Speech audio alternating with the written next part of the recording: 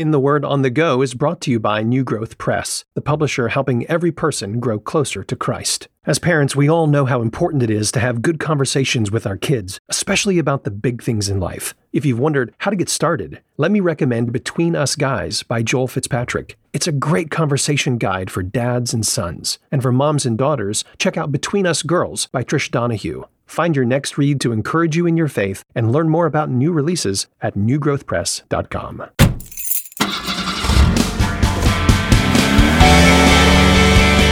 This is In the Word on the Go, the podcast where we look at one verse from God's Word for 10 minutes of your day.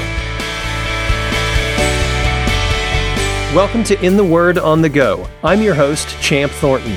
Whether you're listening by yourself or with the family, this podcast is here for you to spend 10 more minutes in God's Word while you go about your day. In each episode, I get to interview one person about a favorite verse from the Bible. And today I get to welcome Jason Alligood. Jason has been the teaching pastor of Fellowship Bible Church in Peoria, Illinois since 2012. He's previously been an associate pastor and youth pastor and is currently pursuing a PhD in systematic theology from Midwestern Baptist Theological Seminary in Kansas City, Missouri. He and his wife Amber were married in 1997 and have 3 children. Jason, great to have you on the podcast. Hey man, thank you so much for having me, Champ. Good to be on here. Good to be your friend. Absolutely. So glad we could finally get this together here. So, Jason, what's one of your favorite verses that you'd like to share with us today? Well, I love Romans chapter 8 and verse 1. There is therefore now no condemnation for those who are in Christ Jesus. All right. So, Jason, if you were to take this verse and paraphrase it and put it in your own words, what would that sound like? Yeah, for those who have truly been united to Christ, they do not need to fear the condemnation they rightly deserved because Jesus has taken that for them. Okay, so let's just kind of jump in here. I want to hear like some of the background of this verse, but let's just dive in. What does it mean when you say united to Christ? Yeah, that when we turn from our sin and trust in Christ's perfect life, his death and resurrection alone, we are, by the Spirit, baptized into his body, and everything that is Christ's, both his active obedience, his perfect obedience to the law, his death that secures for us a propitiation, a payment for the wrath we deserve with the Father, and his resurrection life. All of those things are ours. Sinclair Ferguson says we get all of Christ. And so therefore we are able to rightly live for him because we have been united to him. So it's like the branches are connected to the vine, so what's true of the vine is true of the branches. Exactly. Okay, we're going to dive in just a moment to find out more about this verse, but why this verse? Jason, why'd you pick this one? Yeah, because it deals with assurance. And so, we I think we tend to, and I should speak for myself here, we tend to wrestle with different aspects of assurance. And sometimes it feels like we have to work for our justification, and we need to be reminded that Christ has already finished that work. And other times it feels like maybe we're not producing the fruit of justification, and therefore we're not measuring up, which again kind of flips it on its head and it becomes a works righteousness again. So, realizing that works is a fruit of justification, not the root, as we often say, but that this is my grounding of assurance. It's all in Christ. Even those works that I do accomplish are because of who Christ is and what he has done for me. But the idea that that I am not condemned. And so, yeah, I feel that condemnation. Some of it has to do with the way the church background I was raised in, which you're familiar with, and those kind of things. But that those who are in Christ do not need to fear the condemnation. Again, back to that summary that we said that we justly deserved, but because Christ has taken it. So yeah, it's a matter of assurance, I think, in short. Yeah, there's that old hymn that we never sing anymore that says, payment God cannot twice demand, first at my bleeding Savior's hand, and then again at mine. So it's already been paid for, all of it, and right. It would be unjust of God to condemn those who are connected to Jesus. That's right. So I want to read this verse again. We're reading Romans chapter 8, the first verse. I'm reading out of the Christian Standard Bible. Here's what God's Word says. Therefore, there is now no condemnation for those who are in Christ Jesus. So Jason, help me understand this word now. I think that's an important word. Kind of help explain that to us.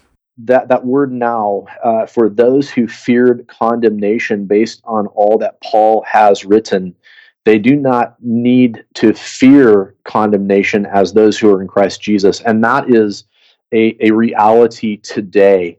And I think that that's one of those places where we can turn to often, Champ, in our lives, where that word now just is, it engenders such a sense of confidence, not in ourselves, but in Christ. And so it's not something that is only future, though it is future, but it is something that we can have experientially now. And of course, when I say experientially, you know this, we don't mean that it always feels like that. And that's why we need a verse like this, because I need to be reminded, because of all of what Paul's written, from sin to salvation to even sanctification, this is a now reality.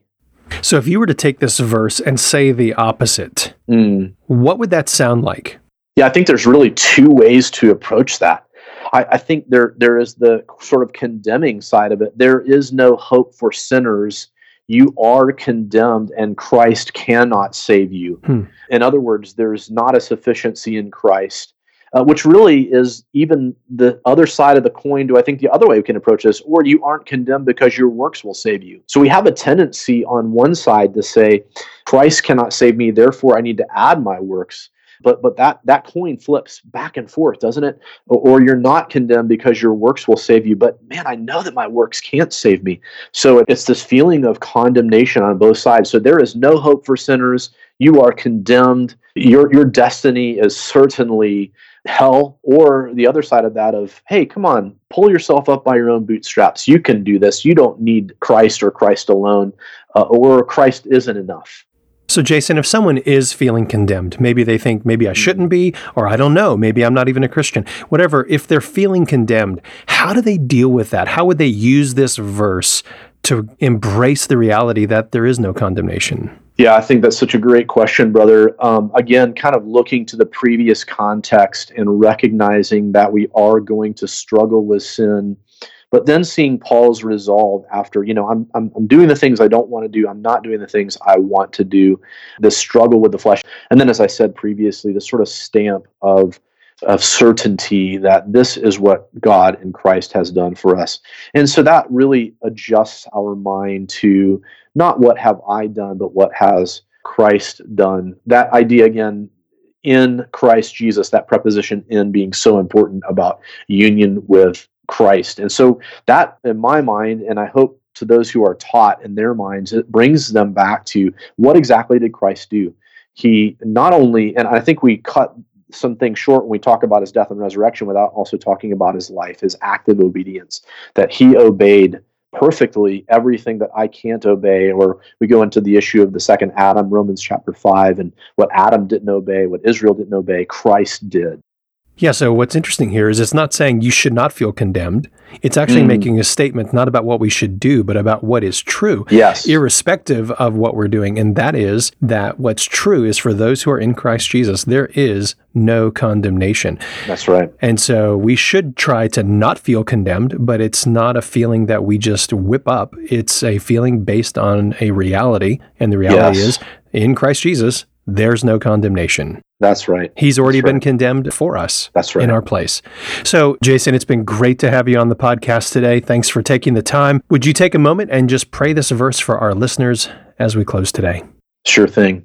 Well, Father, we are indeed so grateful for your grace and mercy, which is so abundant. And even what we read here in Romans 8:1, that for those who are in Christ Jesus, Lord, your provision in your life, death, and resurrection has secured for the believer this status of being made right before you, justified, and therefore we face no condemnation because that has already taken place on the cross for those who believe. And Lord, we praise you, we worship you as a God who is both just, sin deserves punishment, but also the justifier in Jesus Christ, by whom we receive the Holy Spirit, who also brings that assurance to our hearts and lives. Thank you, Lord, in Jesus' name. Amen. Thanks for listening to In the Word on the Go. This episode is brought to you by New Growth Press, which aims to bring gospel-centered resources to every church and home. For more information about this podcast or to listen to past episodes, visit wordonthego.net.